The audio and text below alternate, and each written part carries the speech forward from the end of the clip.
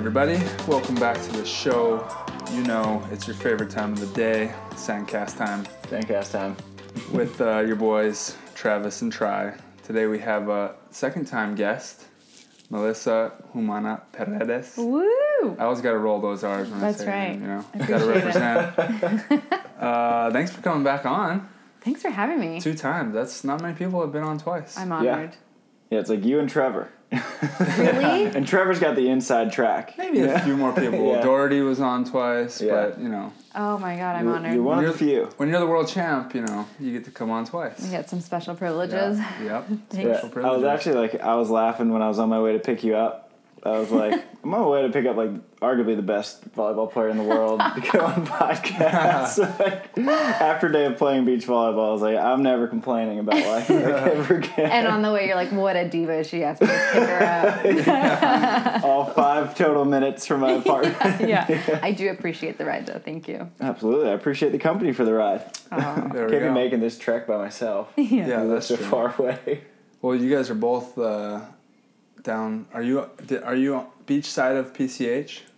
You're No. in the South Bay? We're Okay, both all on the other side of it, so it's perfect. East of Sepulveda. How long are you in town for? You've been here for a while. I've been here for 2 months. 2 months now, and I'm honestly here until probably September. Oh, yeah. With quick trips going back home here and there, and then obviously once season starts, we're going to be all over the world. But yeah, this is my home base. This is my training base until season's done, and that'll go for quite a while, I think. Yeah. So when you get to go home, it's basically just visit family, and you're not really going home to train much, are you? I'll still do stuff in the gym and maybe get a couple individual sessions in, but no, when I go home, it's usually for an extended weekend, so 3-4 days. After Cancun, I'll go home for a full week, which I'm stoked for. Right. Yeah. Thanks, China. Yeah, exactly. Singapore. Thanks. One good thing that came out of it is we got a nice little break. Yeah, I know. I know it's crazy what's happening, but yeah, I'll go home and I'll still be active always. But yeah, just mostly to spend time with family and just be back there. Have you done? Go ahead, Trey. No, I was just going to say, it's probably freezing at that time, right? You know what? So it's not actually much been a you can really do. warm and mild winter. Oh, okay. Yeah. Is that what you prefer, or do you want a good home, cold, snowy winter? I prefer the snow and the cold. Okay. For Christmas, and then after Christmas, I'm over it, and I'm ready for. Everybody just wants a white sun. Christmas. Yeah, you just want the white Come on back. Christmas. Exactly. And then I'm over it, and then I move to California. Yeah. Yeah. Have you been out here for this long before, or is this? Last year I came out here about early February. Okay. Maybe late January, so about the same time. Okay. I think last year got pushed because Fort Lauderdale got canceled. Okay. So, which is a running theme in our sport, you guys. What is going on with all these cancellations? Especially the U.S. Why is the U.S. not hosting any events? Yeah.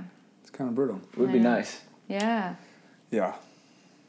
But apparently it's not easy to put on a beach volleyball tournament. Apparently. Yeah, that's true. Every time if I think about it like that, I'm like, oh yeah, that makes sense. Yeah. I don't want to be putting on an event. That seems pretty difficult. Yeah. Super cool to see. I don't know. Are you on? Do you get the AVP emails too? I guess you would. That Manhattan's a $400,000 tournament now. That's huge. That's wild. That's Heck yeah. Is that bigger than a major? Yeah, I think so. Or a major? A major series? I feel like I should know the answer to that. I don't know what the prize money is For the 5 stars? Yeah, I forget. I think it is. Maybe, yeah. That's a colossal event. No, that's massive. Holy cow. I'm curious to know what the decision process behind that was and why they picked just the one tournament to kind of top up. Yeah, I wonder if they're just trying to make an iconic event. It already is, but now it's more so. But they're just building it up even more. Manhattan Beach has always been the Wimbledon of beach volleyball. Right. Well, I think it was the reason Manhattan's so great there's a lot of history behind the event, first of all, but you get your name on the pier. And a lot of us live here, so it's people are going to be walking up and down that pier for the rest of your life. Yeah. But now it's you're also getting a big old payday, and that makes it twice as prestigious, I think. That's the granddaddy for sure. I know. It didn't really hit me that we were immortalized on the pier until just last weekend. I took a stroll down the pier, and I was with my boyfriend, who is from Canada. He was here for a rugby tournament, actually, and some of his teammates came down and I showed them the pier and stuff. And as we were walking along, I was like, oh my gosh, my name is going to be here. And I was showing them all the different players and all the different names that were on the pier. And they like couldn't believe that I too would kind of join this like historic group and like be immortalized on the pier. It's just such a surreal, crazy feeling. Yeah. I wonder, what is like a more surreal, crazy feeling there? Because you hold currently like two of the most prestigious titles in beach volleyball. Like, you're a world champ and you're a Manhattan Beach Open champ in the same. I wonder how many times that's been done in the same year. You win Manhattan and world champs. Like, that's tough to do. It was a really crazy summer, and they were pretty close to each other. I mean, we had a swing of maybe 7 tournaments back to back, and Manhattan Beach and world champs were kind of in the same couple months, and it was a pretty big roller coaster. I would say. Sure. A roller coaster where you're just going up. Yeah, it was. When's this drop gonna happen? Hopefully never. Yeah. Let's keep it going. Yeah. But I mean, like throughout those weeks, there were quite a few drops actually that maybe like people didn't really catch on to or see or really feel, but like Sarah and I did, and I think that's what happens when you kind of accomplish something of that grandeur, and when you as an athlete accomplish something that you work so hard for, and it's like the pinnacle of an athlete's life is to be a world champ and to hold these titles and stuff. And as like fulfilling and emotional as it is, there's also like there is some truth to kind of getting like that gold medal like hangover after that, and it's like, well, what now? There literally is only down from here. I was listening to a podcast, I want to say it was like Tony Robbins' podcast maybe, with Shaun White and Michael Phelps, and that was the topic, was like they went into depressions after each Olympics, like on point, because there's so much buildup, you're so focused on this one thing, and there's like no distractions, and then you get there, achieve it, and the whole world's staring at you and looking at you, and then like a few weeks later you're like, what do I do with myself? I don't know what to do, and nothing is as great as my last, that whatever, however long it lasted, that high. Yeah. And you're just like, I have to figure out my purpose. I have to win 8 gold medals now? Exactly. Yeah. Like not quite on the same level as them, but like, no, it's insane. It really is true, and I think it really puts it into perspective, the value of like actually enjoying the process, as cliche as it is, and how like we always try and say that to each other, but like when you reach that destination, after that it's like, well, now what? Like you're still on this journey. It doesn't end there. Like you can't wait for that moment to be happy and to feel fulfilled and accomplished, because if you do, then you're missing everything and all the good things that lead up to that. And like there's more to life, I think, than just waiting for that moment. I think accomplishing that heightens life, but life is like all those moments in between that. Right. And so I think that's what, when you're so in it, and when you're just like, you're overwhelmed by just like being so in the moment, that you kind of lose that perspective, and it doesn't occur to you until it happens, and you're like, wow, that was incredible, but like this whole journey is incredible, and you can't just wait for that one moment to feel it. Yeah, because it is just one moment. You think about how many millions of moments like lead up to that. Yeah. You can't hang on to it any longer than it lasts. Right, because you have a tournament the next week. I'm in it right now. I gotta enjoy this so much. What do I do? I remember when I won my first event, I was like, I won a FIVB. Like, what are we gonna do? This is gonna be a crazy night. And it just like wasn't a crazy night. Like it was a Sunday night. Yeah. Most of the teams had gone home. Yeah. And I was like cruising with Hayden, and he was like, well, I'm just gonna go to sleep. I'm like down at the bar downstairs, like, Rosie, wanna hang out? Can I buy you a drink? Yeah. All right, I guess I'm going to sleep now. I thought it was gonna be this crazy thing. Yeah, I know, it's crazy. Yeah, I mean. And after we won Worlds too, we went, like there were like these parties and stuff, and our post-World celebration was like pretty much the same as it usually always is after a tournament. We'll always go for pizza and beer, and we just had like a lot more to celebrate that night, but we still went. We went to Vapiano. That was like where we went. Oh, you went after back there? You were probably eating there all week too. All week long. Everyone was eating there. All week long. Volleyball Canada said that they were going to cover our pizzas, so We were like Nice. really, It's the least they could. Yeah. They're covering Come on. expensive meals. Yeah. But don't get any extra cheese. Yeah. No, but I mean, it was just a really beautiful, normal moment with like our team. And then the next day we were off to Gstaad, and we just kind of honestly had to forget about Worlds, which was one of the hardest things I've ever had to do. And like as a team, we struggled with that, honestly, because it's so hard to go from such a high and literally have to forget about that moment when it's something that you dream of for so long. Gstaad stole our thunder. It was like, and we came up and we were disappointed with the result. We finished fifth, which is right, which is not a major. But come on, you just won world champs. It's a respectable result for sure, but obviously in our eyes it was a disappointment. And I think after the World Championships, it's a lose-lose. Like you have no other option but to win. Totally. And that was like the first week of 6 weeks on the road, and we had like 5 back-to-back tournaments. And Plus, World Champs is 10-day tournament. Yeah, so it's a long like one. A grind. It's a long one. Is so slow. It's slow, but like your mind can't check out. Yeah. So you're mentally like in it for 10 days. Totally. It's so draining. It's so draining. But we ended up finishing those like 6 weeks on the road with some really great results. We came out with 3 golds.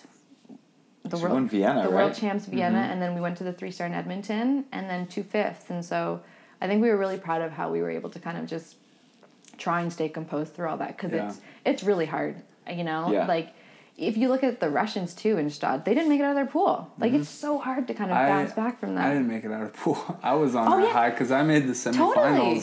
Yeah. I mean, we had some rocking games against Norway and Russia. Yes. And then I had to swing to beat Canada, Ben and Grant, and I got blocked or something, and we ended up losing and not even making it out of pool. I was like, totally. You had like an Unreal Worlds, and then having to kind of like bounce back from that, and it's just a wave of emotions. It says a lot though that you guys were able to like calm the mind and like just stay on that grind. You think it has? I would think that it is really helpful to have Sarah, because she's got that mindset, that killer instinct, but like, we won, all right, get over it, let's get back to work. From the outside, that's kind of what it seems like. Yeah, yes and no. I think she also had a hard time with it too, and I think it was really Scott who was kind of like, okay, you girls have to just forget about it. Like, he was kind of that source of like grounding and just trying to like calm us, because we were on a high. Like, and I mean, I don't know if you saw Sarah's reaction after we won. Like, it meant so much, and like it really, really, I think affected her in such a beautiful way. Like, she had an amazing tournament. And so for her as well to kind of bounce back, even though she is definitely the more experienced, she's felt so many highs in her indoor career and just like all along her beach volleyball career as well. I think even it was challenging for her too. And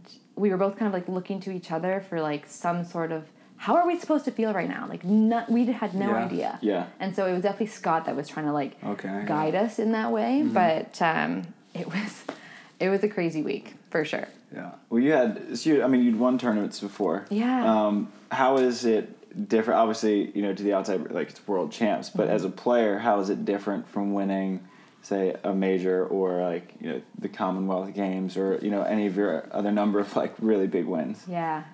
I think that is so special in the same way that we were kind of talking about Manhattan Beach and how it's immortalized. Like, it's a title for life. Like, we will always be world champions, which is like, I just still get chills from hearing that. Like, it's pretty crazy. And I think what we saw from accomplishing that was so much bigger than just Sarah and I and like our own titles. We saw how it affected Canada and how they really took notice, and beach volleyball started to grow, and we saw how that performance affected the growing generation in Canada for beach volleyball, which is ultimately what we want to do. We want to inspire the next generation. Yeah. And the amount of messages we got from parents and from young girls who were like, I want to start playing beach volleyball because of this. That's so who cool. had never even been in the sport and now want to take it up. Yeah. Like, that just makes it so much more valuable. Totally.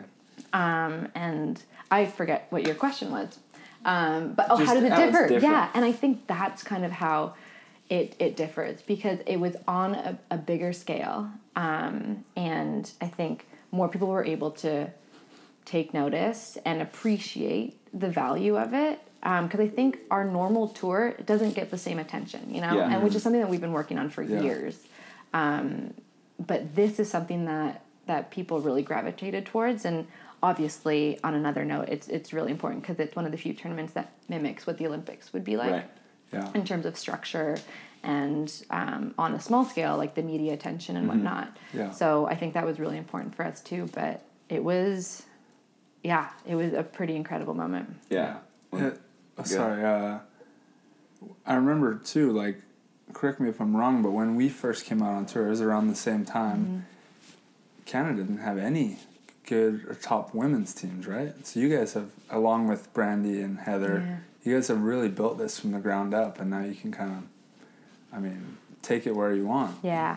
It's so interesting. I was talking to someone just yesterday about that, and how the evolution of beach volleyball in Canada has been so transformative. Like, from where we started when I first started the game when I was like 12 years old to where we are now has been insane. And we still have so much more that we need to kind of like work on and perfect as like a national team as well. And I don't know if there will ever be this perfect national team, honestly. I think every federation has issues, but we really did kind of come from a super grassroots, like very unstructured, very informal, somewhat unprofessional, and the athletes kind of really drove that movement. And we had to grind, and we had very little support and resources to kind of like claw our way up and up and up and up, and slowly we started to produce results and here and there. And I think it was just like these moments that people, that other athletes kind of,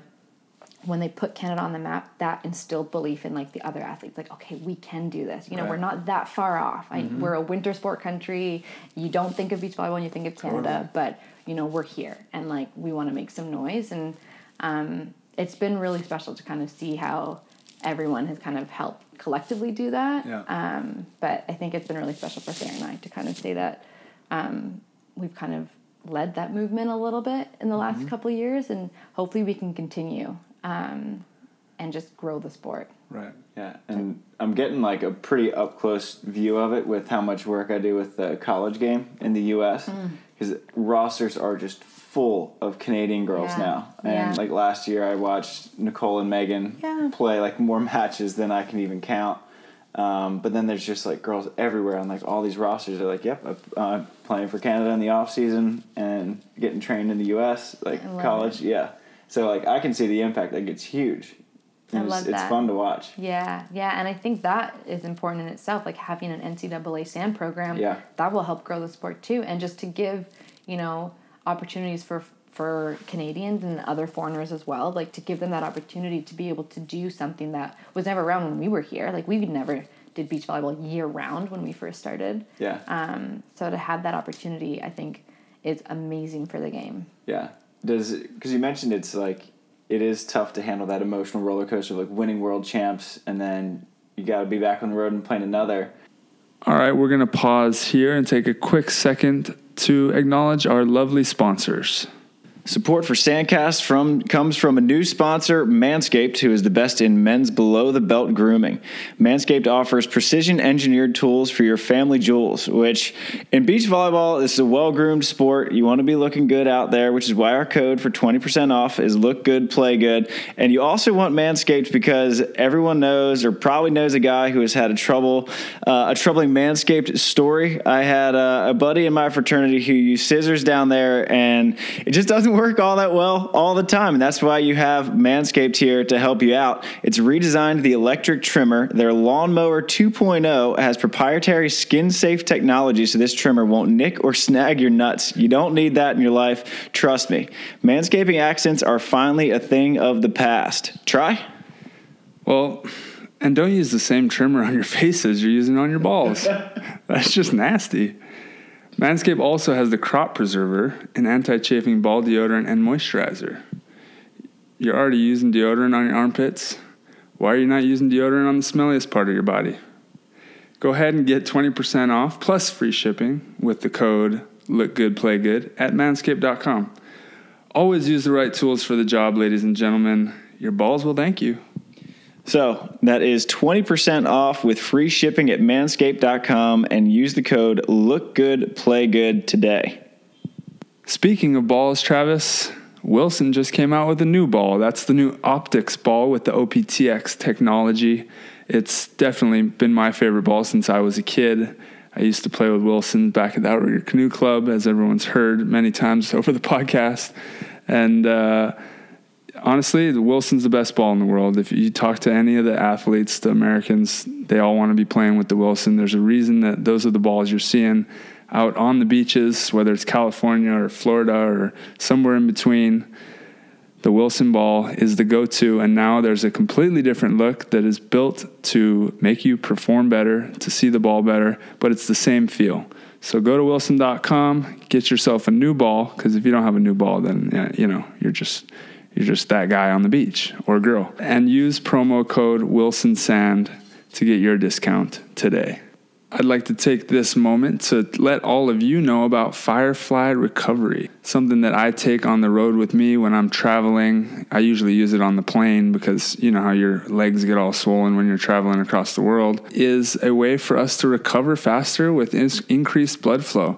There's these knee straps and they have these nerve stimulators on them, and basically it helps you recover.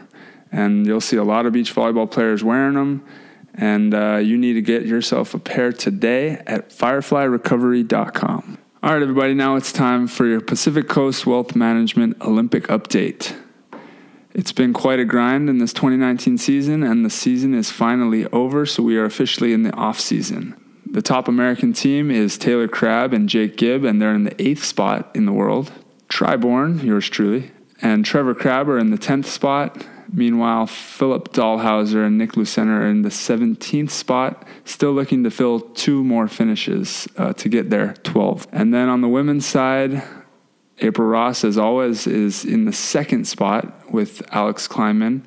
They've been dominating this year. But in the 5th spot, Carrie Walsh-Jennings and Brooke Sweat. In the 6th spot, Sarah Sponsel and Kelly Clays. Yes, the American women are absolutely stacked. And in the 7th spot, Kelly Larson and Emily Stockman. It is going to be an insane qualification year in 2020. We're all looking forward to it. Hopefully, Bourne and Crabb are there. Aloha. And now back to the show. But you mentioned like having that high of winning world champs. And that how tough it is to manage the emotions, and that you're talking about how that's just one moment.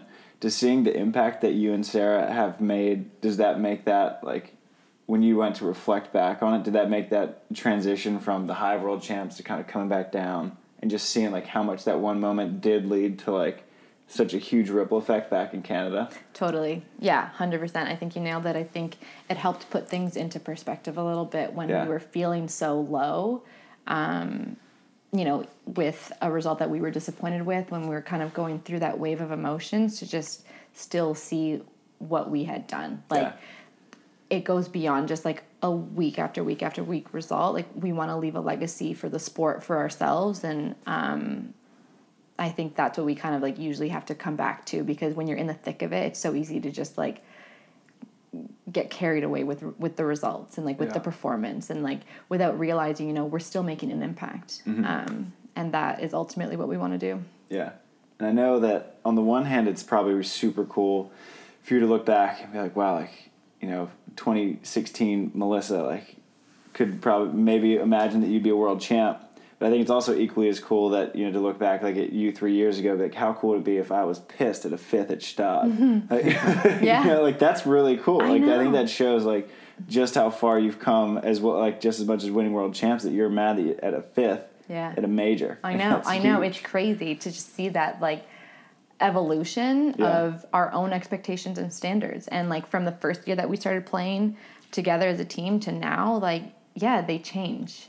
We expect more from ourselves. We have different goals, and it's been pretty crazy. But you're right. I think we do have to just constantly go back to, like, okay, what would 16-year-old Melissa be thinking about where you are right now? Yeah. Like, think about that. Think about that impact. And I remember when I was getting these little messages from girls and stuff, if I could just impact one of those girls and be a role model for one of those girls, I would be happy. The same way that, honestly, like Sarah had impacted me growing up. You know, she was a big role model for myself back in Canada. And if I could do that for another girl the way that Sarah did it for me, then, you know I'm doing my job right. Yeah. And I think it's clear that you guys are doing your jobs right. I appreciate that. You know, we're trying. Yeah, what did the off season look like for you guys? Because I mean, you had just like one of the most brilliant years. I mean, you guys, Anders and Christian and Oleg and Krasilnikov, like you three, like had ridiculously good years. Like, what is it? Do you celebrate a little bit? Do you take some rest? Oh my gosh, both. We finished our season with Hawai'i. Actually, that was our last tournament of the season, and that was a great. Ended on a win. We ended on a win, which was I think it just kind of was a great bookmark for the whole season. Just you know, like to be able to finish on a win, you can really appreciate everything you accomplished. I think it would have been bittersweet if we, you know, finished on like a disappointing result. I don't know if you would really be able to look back on the season and feel like the same emotions. Right. And so to be able to go into our off season off of that win was so special. We did have our own little celebrations, and then we spent the next 4 months off of volleyball. Yeah. And away from each other, honestly, for a few months. That's necessary sometimes. Totally. Actually, I'm already sick of Trevor. We haven't even left yet. Problem is, me and him hang out in the off season. That's the biggest problem. That's the issue. Yeah. No, I went back home to Toronto to visit my family, which was perfect. It was for the holidays. Was there for Thanksgiving, for Christmas. And then Sarah was out here, obviously, with her husband, and so we had some like much needed time away from the sport and just back to kind of a different type of reality, which is so needed. It's just like a reality check. Just remove yourself from this. It's a small world that we live in. Very. And so remove yourself a little bit from that. Yeah. And then we were still obviously training and active in the gym, and that's like was really our focus in the off season, was to really build a lot of strength and foundation in the gym. That's what we did for 3 months, and then January I moved out here, and it's been like pretty crazy training out here. Yeah. It's honestly the best place to. It's been nice too. Like we've had some winters where for me, I hate the cold, so I'm like fully wearing gloves and sand socks and stuff, and it's been like perfect every day. I need to knock on wood. I don't want to think that. But it's been so nice. Gorgeous. Like 75 or 70 degrees at practice every day. And it didn't rain much this winter either. Like a couple of years ago, it rained like almost every day in February. Yeah, exactly. It's like, why am I paying this much money to live out here? Right, exactly, yeah. No, I know. But if I pay more rent, then the weather's supposed to be better. Sun tax, right? Yeah, exactly. Yeah, exactly. Yeah. No, it's been a really great off season and preseason. So I mean, we're hoping for just another great season. Yeah. Is there you guys had a really good 2018 season, but maybe not quite as consistently high as 2019 was. Yeah. What do you think was the difference between? Because I mean, you're on the younger side, so I think you probably are able to make bigger leaps and bounds than maybe Sarah would be. But what do you think it was about like the difference between 2018 and 2019 that like everything just came together perfectly? Yeah, I think a couple things. 2018 was actually a really disappointing season for us. We had come off 2017, our first season together, and it was really successful. Yeah. Our goal for that season was to be ranked in the top 10, and we finished number 2 in the world. And I think it really surpassed our expectations, and we surprised ourselves at how quickly we kind of gelled and how quickly we kind of started to produce these results. And so we had our expectations went from here to here, and then on the podcast they can't see my hands, but from low to high. and well, they can look at the video. Yeah, watch the video. Yeah. And so then I think we didn't go in with the right mindset, I think, in 2018, because we didn't really know how to handle everything that was happening. It was all happening so fast. And all of a sudden we had these targets on our back, and we had both kind of come into our partnership in different roles. And I didn't really know what to expect for myself, because I'd never been at this level and playing with someone like Sarah.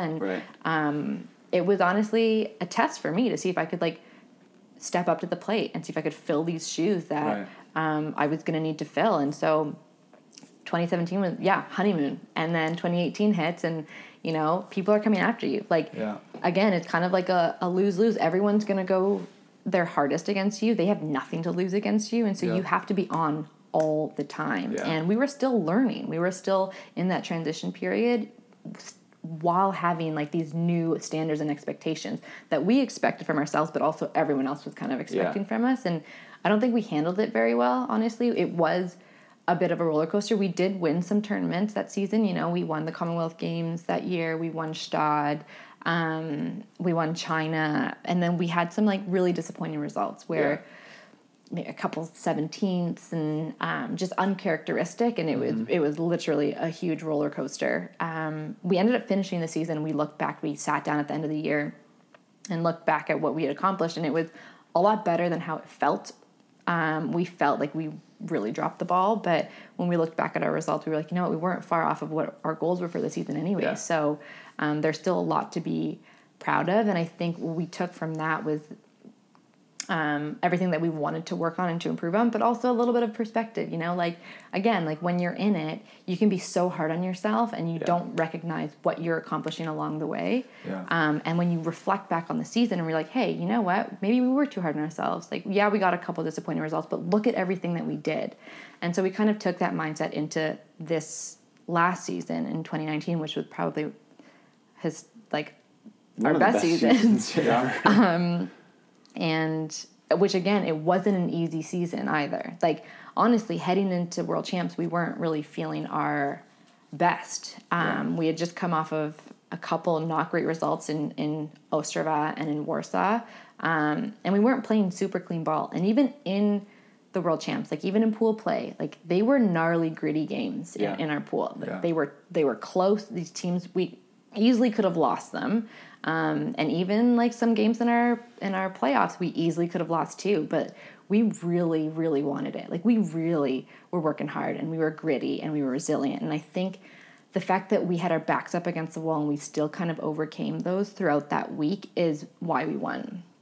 I think we proved to ourselves and to each other that we were in it and like we wanted this really bad. Mm-hmm. And so I think that's what like the 2019 season was just like full on grit and just resilience and perseverance, just like all heart. Like we really wanted it. Yeah.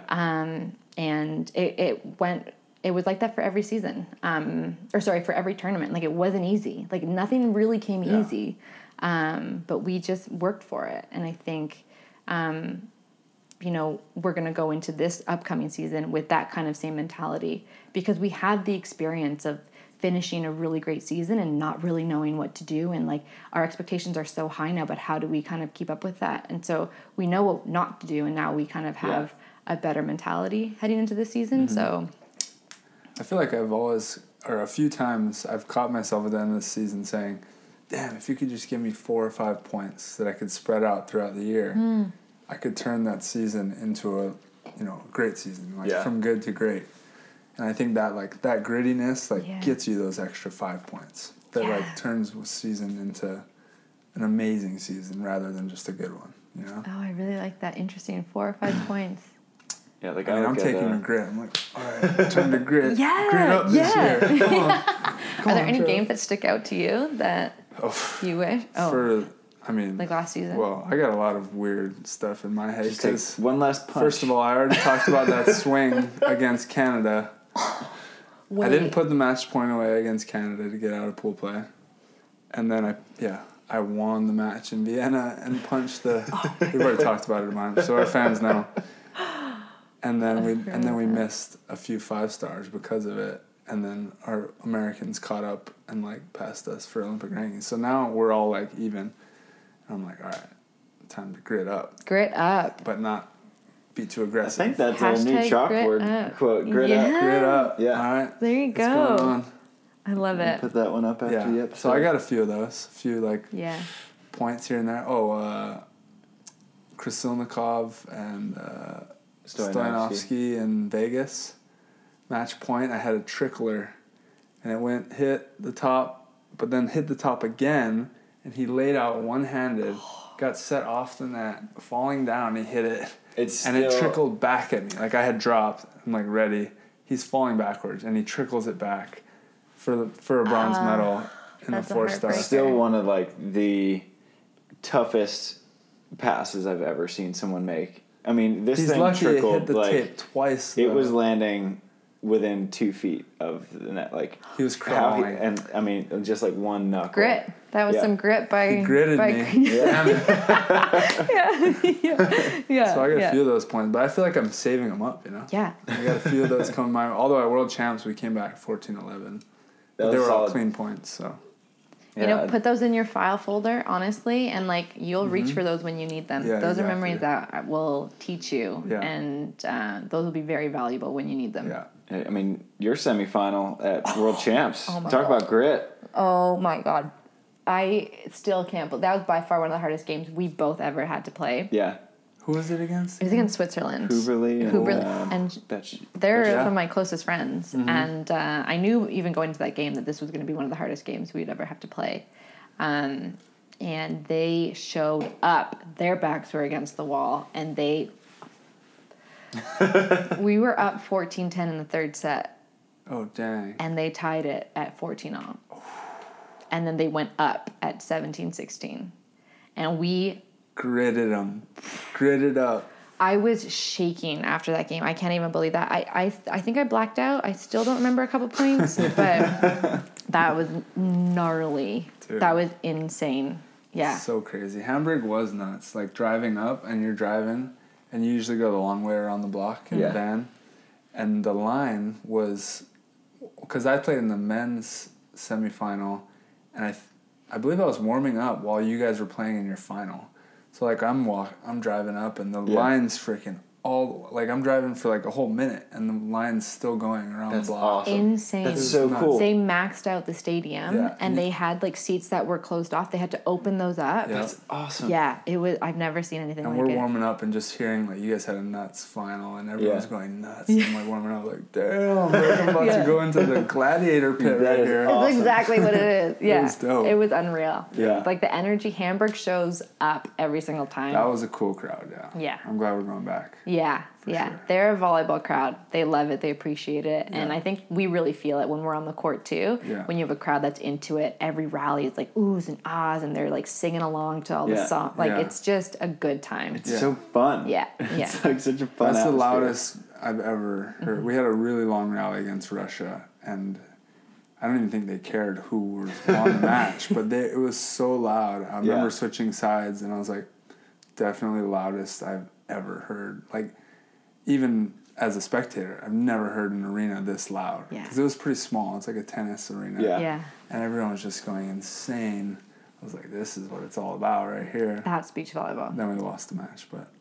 well, whatever, it's the memories, No, man. totally, yeah. Yeah. Just play. I mean, as a beach volleyball player, like, you want to experience playing in that match. Yeah. Obviously winning it, but just playing in it alone and like...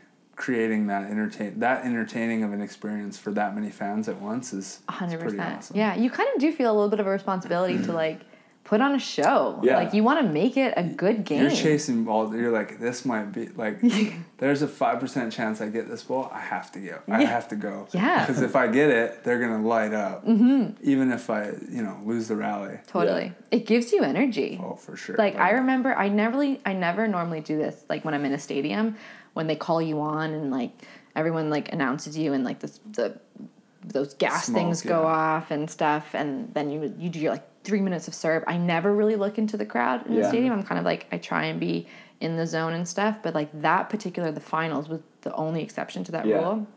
And for the first time I like looked up into the crowd and I was like, oh my God, all these people are here to watch this game. Yeah. Like there's only 4 of us down there. There's only 4 of us. Like look at what I'm doing with my life right now. Like I'm in the finals, the World Championship, in front of 15,000 people, and they're here to watch a show. So cool. Like it was the most surreal feeling. Yeah. And so cool because like there were that many people there, and Germany wasn't in it. Yeah. Yeah, exactly. That's awesome. Yeah. Exactly. Totally. It was an all North American final. Yeah. We played both German teams, actually. We scored because we played both German teams in the tournament. Yeah. And then we went to the semifinals. So we got to play in the stadium like 4 times. Unreal. That's sick. How was it though playing against the German teams? Were they like visibly rooting against you, or were they like respect? Okay. No, they were definitely rooting against us. But that's expected. Like I don't mind that. Yeah. I like and playing Trevor for the crowd. thrives off of that. Far better for Trevor. Yeah. We had Tolly Vickler in pool play and lost. So we got that out of our system, and then we beat Flugen and Ehlers. Yeah. Nice. Yeah, so we got one of them, let one of them win. Yeah. We're still crowd favorites. Yeah. You had a great season last year too, hey. I know it probably doesn't feel like it, but like... Yeah, it was good. I mean, anything was good compared to the year before. Yeah. I didn't play. Yeah. Yeah, I was all good. You made an interesting post the other day about you've only played on like Olympic qualification seasons. Yeah. That's crazy. I know. I remember what a cool stat. After 2016, I was like me and Hayden, I was like, man, I'm just stoked to like go play World Tour next year and like not be in this crazy Olympic stress. I think I stressed out too much last time. I was like hating the other American teams, like but then I didn't get even one match outside of it. It's kind of crazy. That's actually wild, and something I'll never be able to understand or like really be able to relate to is the internal competition for Olympic qualification. Right. Because I mean, as of now, we don't really have a super deep pool. I know Canada's getting deep. Oh yeah, quick. we're getting deep, but like the last couple Olympic qualifications, there's usually always been pretty obvious. But like USA, Brazil, Germany. Mm-hmm. I think that's the majority of it. Yeah. You guys have like really tough internal battles, which adds like a whole other level to this. It's tough to swallow when you qualify and there's like other teams going that qualify behind you, but you got that spot. It's like, should I be mad about that? No, but you got to be grateful that you're playing for such a good country. Yeah, know? It makes you better. Yeah, exactly. Yeah. But I'm not trying to be that third team again. No. Can't do that. No, come on. Not this year, no. I'm about to grit up real hard. Grit up. Mel, I am just like so curious for in that semifinal, like 17-16, like what are, because I mean, I feel like every player has done something similar on whatever scale. Like even, a guy playing double B has like, he's like in his double B championship and he like had 14-10 lead or whatever it may be, like went down, now he's back in serve receive and like with a chance to lose the match. Like as a player, like what are you thinking in that moment? Because in my head, I'm just thinking like, miss it, serve Sarah, miss it, oh hell. I got something. Don't serve me. Yeah. No, it's really interesting because at 17-16 I was a lot more calm and kind of composed than I was at 13-14 and 14-14. Okay. 14-14 was a really pivotal moment for Sarah and I because I turned to her. They had gotten like 3 straight aces. Like it wasn't even like rallies. Like she like aced down the sideline, aced down the seam, and then like it was like tough. Wow. Like the 3 points went by like this. Yeah. Like there was no time to think about anything. Yeah. And at 14-14, I looked at Sarah and I was like, oh my God, I'm shitting my pants right now. Like full on said it to Sarah. Like, and I think having said that is kind of also why we were able to kind of win because it brought us closer together and she was kind of able to see where I was mentally and she was able to kind of like relate to me and be like, you know what, I'm a little nervous too. Right. This is not ideal. Instead of trying to fake it and deny it. Yeah. Sometimes we're like in our head like, no, I'm not nervous at all. But then you're like, your real conscience is like, well, then what's this feeling in your stomach? Yeah, you gotta own that. Yeah, owning it, exactly. Totally. Like, vulnerability is a beautiful thing, and it's so necessary in beach volleyball because we're out there, and we're an open book. Our weaknesses are exposed, and there's no one else to come in for you. Like, you gotta figure it out, just you and your partner. Yeah. So in that moment, when you, like, express that vulnerability to your partner, and she shows up for you, and she's like, you know what? Me too. Like, she relates to you, but she's like, but you've got this. Like, I remember she turned to me and she said, I was like, I don't know what's going to happen this next play. I'm going to pass you up for 2 or something like that. And she's like, you know what? They're probably going to serve you. You're going to pass up. I'm going to set you and you're going to side out because that's what you can do. Yeah. And I was like, oh, wow. She's really confident in me. Okay. All right. Step up to the plate, Mal. And so like, that's kind of that was like a turning point for us to like grit up. And and even though like it was like back and forth still for a while, and to a point where they had match point, I was never really nervous that we were going to lose it after that point. At 14-14, I was like, oh my God, I just lost the game. Like, it's over. Sarah, I'm so sorry. Yeah. But then at like 17-16, I wasn't worried. I was like, no, I'm not worried because I know that we're going to work it out. Yeah. Like, we're going to be able to turn this point. We're going to side out and it's going to be ours. And that's exactly what happened 2 points later. Crazy. Which was gnarly. But I think like what that taught me is just like, be open to those feelings that you have. If you're not feeling great, if you're feeling nervous, if you're scared, if you're not confident in your abilities, express that and like acknowledge them. Don't try and hide them, because they happen to even the best of us. Like they happen to everybody at very important moments in your career. And if you try and suppress it, I don't think it's smart. I don't think you will get the outcome that you want. Yeah. Do you think that helped you and Sarah have a really good final too? Just like getting through it. Like, well, if we can get through that, we can get through anything. Yes, 100%. I think I can't speak for Sarah, but going into the finals, I felt a lot more free. Like I just felt a lot more just at ease and composed and confident with like our team and our abilities and just with the flow of the game. I think the semifinals were insane and they were gnarly. And like after winning that game, I felt really confident that we were going to win it all because that game pushed us into like super uncomfortable places that we never really wanted to go to. And the fact that we were able to experience that before the finals and we were able to kind of work through that before the finals, I think put us in a really good headspace because we even went down in the finals like 7-2 or 6-2 in the first set. Like we did not have a good start, but I wasn't ever really worried. And then like we regained the lead. Like it was another roller coaster. Like it was just a roller coaster of a week. But again, I wasn't really worried. And like we knew like it really solidified our partnership, which I can't speak enough for the importance of that. Like really, really investing in your partnership and your relationship. Yeah, I feel like it's so valuable to look at a situation and just know that you've been there before. And I think that's where, you know, all the tournaments that you guys play comes in so handy. Like 11-14, you've been there before, and like you know you can win because you beat like Andre and George were playing really good volleyball at the time too, and like 14-10, going down. Like now you know you can come back. I feel like that's super valuable, especially coming into like the year that both of you guys are heading into. No, those are lessons that will. I feel like you see that a lot too, and just in sports in general, where the team who wins the championship has like this crazy battle where it's just backs are against the wall, like in the semis or the quarters or something, you know. Basketball, you see it all the time, like Toronto last year, right? They Represent! The bounce. Big year for you. Double bounce, right, against Philly. That Kawhi hit at the buzzer. Oh, yeah. And it went in. Yeah. They would have lost that game. And then they turn around and won it all. It's like that magic that's like, I feel like, honestly, there's a little bit of magic that happens to like accomplish something of that grandeur. And so I think when you have that little spark, it like something else like shines. It like binds the team a little more. Like we made it through that, and then the team's just like, all right, now we're like moving as a unit for sure. Just like takes all the doubt out. Yeah. Sports. Gotta love them. Good adversity. We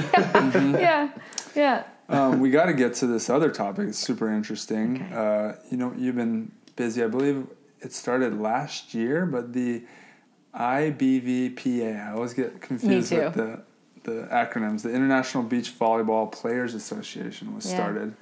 And you can tell us more about it. What is your position? I forgot. I know. It's confusing. I'm the Director of Public Relations. Okay, got it. Yeah. I know. So it actually started in 2017. And I think it came of a place of need and kind of urgency as well. Like I agree, for sure. Our sport, 2017, and even leading up to that, it was really uncertain. There was a lot of instability, and there was a lot of uncertainty. And I think as athletes, we felt like we didn't have any control or any power. Like these decisions and these movements were happening without any of us really having a say or having a voice, but it 100% directly impacted us. Yeah. And so we felt we were at a loss. Like this is our livelihood. Dragged along without any say. Exactly. Yeah. And so most other professional sports, they have players associations. I mean, they also have a lot more money and resources to kind of help start and solidify that, but we don't. And so it was really Madeleine Meppeling from the Netherlands and Anouk Verger-Depré from Switzerland who have spearheaded this like full on, and they really put their heart into it. I know that in the past we had player reps and we had somewhat of a players association, but it never really stuck. Like people didn't really buy into it or just really put the time and the effort into really creating something substantial that benefited everybody and especially the sport. And so ultimately the IBVPA is here to be a voice of the athletes, and not just like main draw athletes, but all the beach volleyball players in the world. And we're here to stand up for ourselves and to speak our truth, but also to work collectively with all the stakeholders involved, the FIVB, all the promoters and the sponsors. We're not here to like fight. We're here to just show them that we care, we're here, and we have a voice, and we need strength in numbers. And I think that's what's so important about the association, is that as players, we collectively work to grow the sport. And that's what ultimately it's about, and which is really tricky in a sport like beach volleyball, because it's essentially a sport made up of teams of teams of teams of teams. Yeah. Yeah. And they're everybody spread out literally throughout the world. Exactly. And everybody has their own agenda. Like everybody has their own priorities. You have main draw teams, you have Olympic teams, you have qualification teams, and the priorities are all different. They have different goals. And so it's hard to get everyone on the same page. Yeah. But if we can just come together and we have one common goal, which is the fact that we love this sport.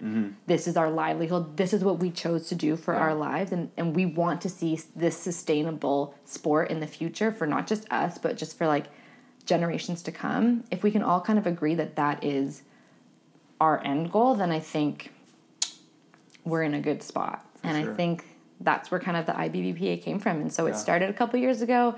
And so there's 7 of us on the board, I believe. There's Madeleine, Anouk, myself, Robert Mewson from the Netherlands. Okay. He's the director of finance. And then we have Barbara Satias, and she is the director of strategy and development. And then Anders Mol, and he is the director of digital media and like communications and stuff. Good choice. Yeah, he's on it. Yeah. And so we all kind of volunteer our time, our effort, and we've put in our own dollars to just kind of like get things going. Yeah. And I don't think it's actually really recognized how much effort these people put in behind the scenes, for sure. How much time there is. Because at the end of the day, it is volunteer. We're still athletes, and that's still our first priority. Yeah. And so it's hard to kind of manage our training responsibilities and like responsibilities outside of that as well, and try and like develop this association from the grassroots ground up level. Yeah. But there's a need for it. And I think we've got some really great feedback, and there's still ways to go. Like we really just want to get some exposure out there and just let it be known what we're trying to do. Yeah. And that we're here for the good of the players, and we're just really a united front. I think it's going to be really valuable to the FIVB alone just to hear our opinion. You know? I feel like they're making so many decisions without really understanding how we feel and how it affects us, because like you said earlier, it affects everybody differently.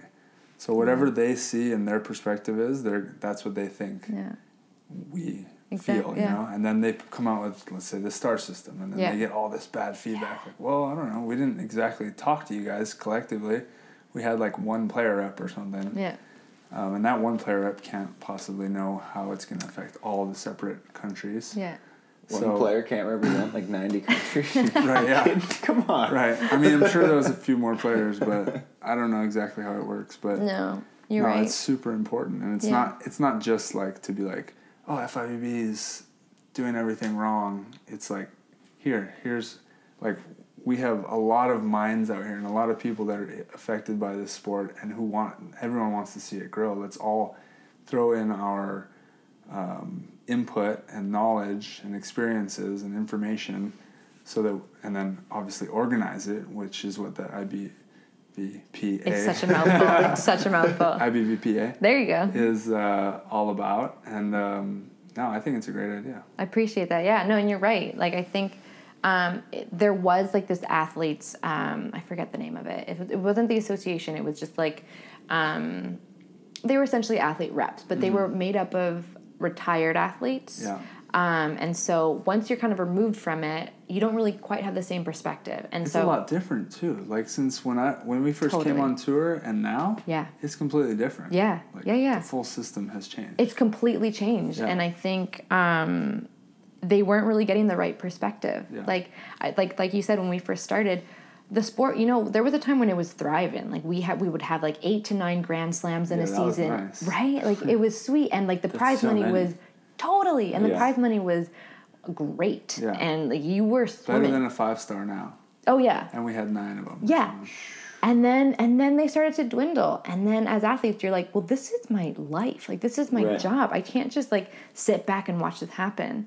And so I think it was really important, like you said, to kind of have our voices now of players that are currently playing and just present them with ideas. Because like you said, they don't really know. And they've been really receptive to kind of the ideas that we've put forth. And, we're doing a lot of work behind the scenes, like with our player agreements. For myself, I never read that. You know how long it was? And you would sign it and you would like give your rights away. Like you had no idea what you were signing. How many players actually read that? Yeah.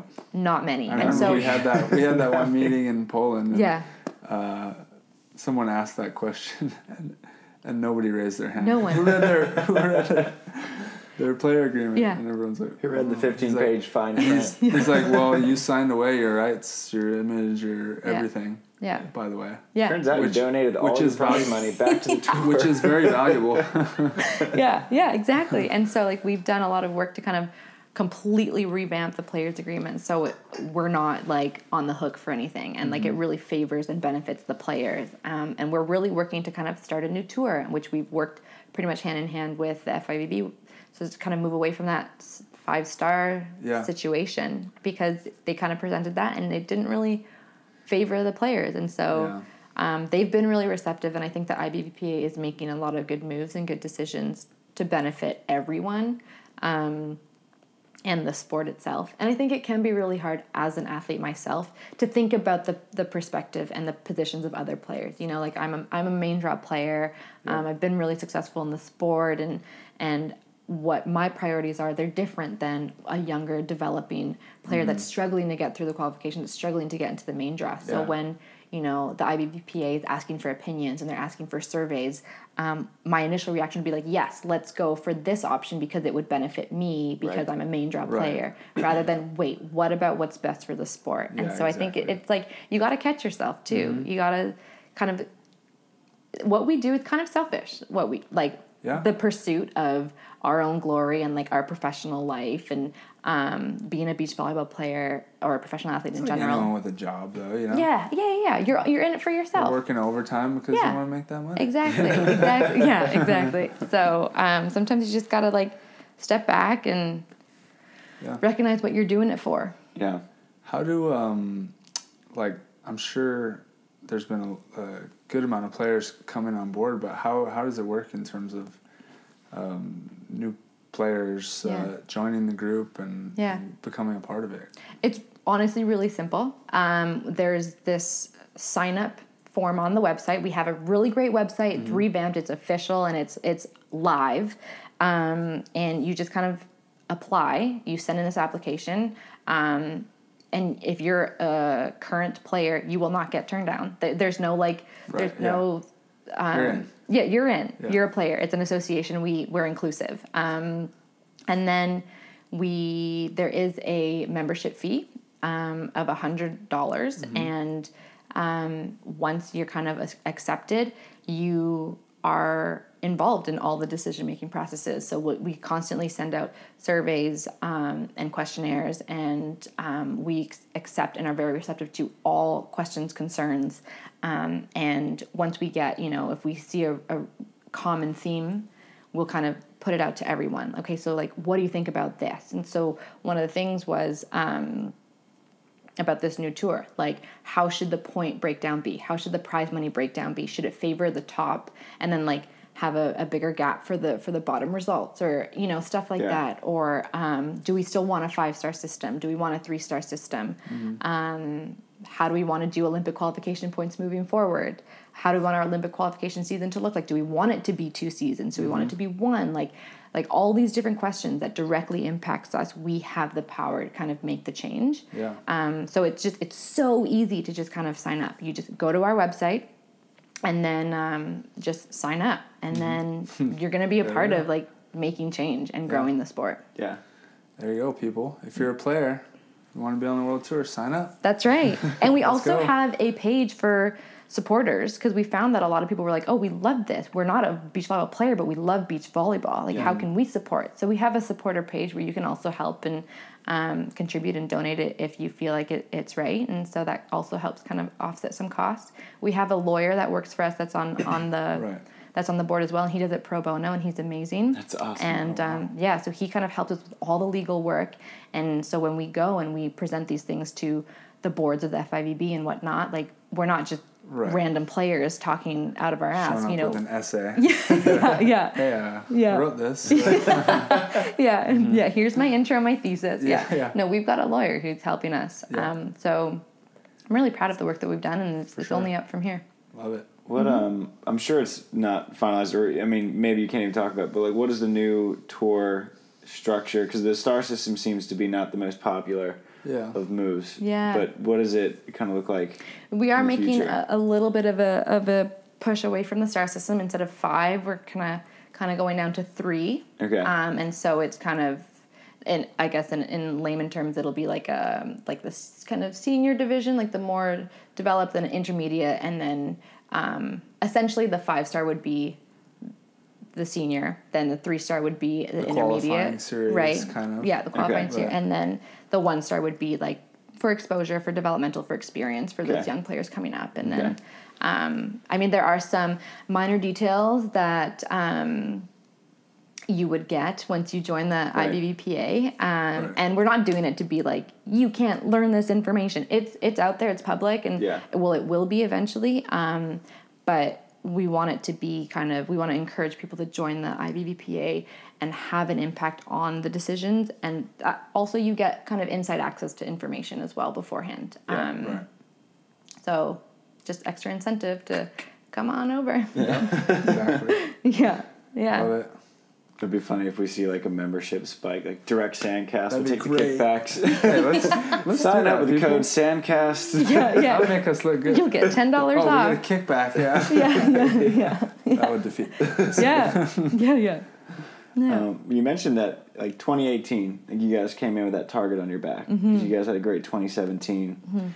Now you've had 2019. I'm sure 2020. Like, you're coming in as number 1 ranked team in the world. I think I haven't double checked the points, but I would think you are. Yeah. Like, does it change anything having already, like, because I'm sure you guys by the end of the year like had that target on your back. Like, are you used to it now? Is 2017 going to be different or 2020 different from 2017? Like, that transition. Yes, they will be different. I think we're absolutely going to use that experience that we had and we didn't really capitalize on or didn't really know how to deal with. We're going to use that to kind of help us and guide us through this season. I think we're very much in a really great headspace, and we recognize our position and how privileged we are to be here. You know, there was a time in our off season we had a couple media days for the Olympics, and we were running all over the place. We were like hitting up all these different stations, and it was just crazy. And we were like, oh my God. And you would see some other athletes like not really getting called everywhere, and you kind of sit back and you're like, this is a good spot to be in. This is where we want to be.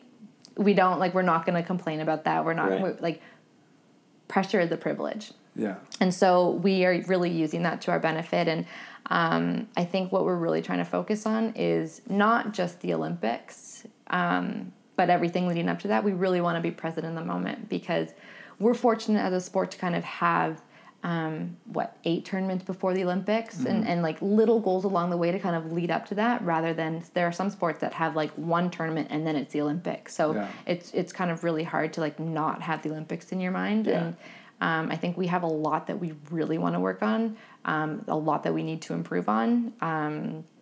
And we also have goals. We want to improve on our Olympic ranking. We want to make sure that heading into the Olympics, we're in the best spot possible. Right. Which really makes it easy. I didn't even think about that, actually. Yeah, you have your spot seed. I was like, oh, they don't have to do anything. But I was wondering you want a good seed going 100%. For sure. So, yeah, we have qualified. And that's like a nice check, but we also want a good seed. We want to work on that Olympic ranking. So it's not like we go into these tournaments like, oh, this is an Olympic qualification event. It doesn't matter for us because we've already qualified. No, it matters more. We want to work on our Olympic seeding. If you're going for gold, it's Yeah. I mean, that's a huge piece of the puzzle. Absolutely.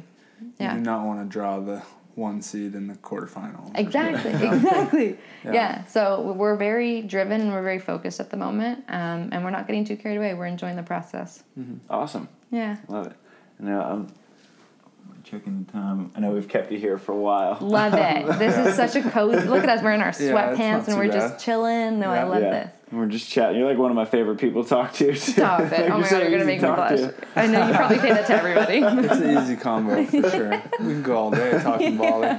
Yeah. But one team that you saw a lot that as a fan, like, I loved watching over and over again, which I'm sure as a player you love playing, was your guys, like, I don't want to say rivalry because, like, you're just, like, so friendly with everybody, but April and Alix, like, you guys just had so many awesome matches with them that, like, it had to be fun. Like, it was just, like, such a battle every time. God. It was, and the amount of times we played them was crazy. I think by the end of the season, we'd played each other, like, 10 or 11 times. Yeah. And it was very even keel. Like, there wasn't, like, one team that dominated over the other, which was really exciting. Yeah. And I think it has become a rivalry, not because of us, but I think the media love to kind of pin us against each other, and just, Canada versus USA, they love to pin us against each other. Yeah. So I think it was just a natural, like, headline grabber. But, they're a great team to play. Yeah. They're phenomenal, and they're so much fun. It's always a battle against them. Like, I mean, I think most of our games have gone 3 or whatnot. Like, it's just good volleyball, and that's kind of like all you can ask for. Mm-hmm. And it is really surreal, actually. I remember I forget which tournament it was. I reflected and I was like,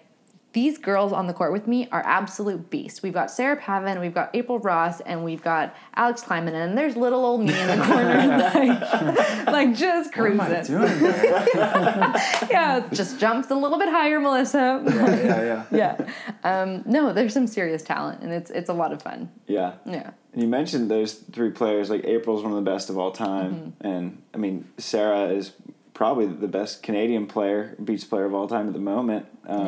And then she's pretty damn good indoor too, right? She was one of the best in the world indoor. Yeah, phenomenal. And so, like, do you have that conversation with yourself where you know that you belong out there?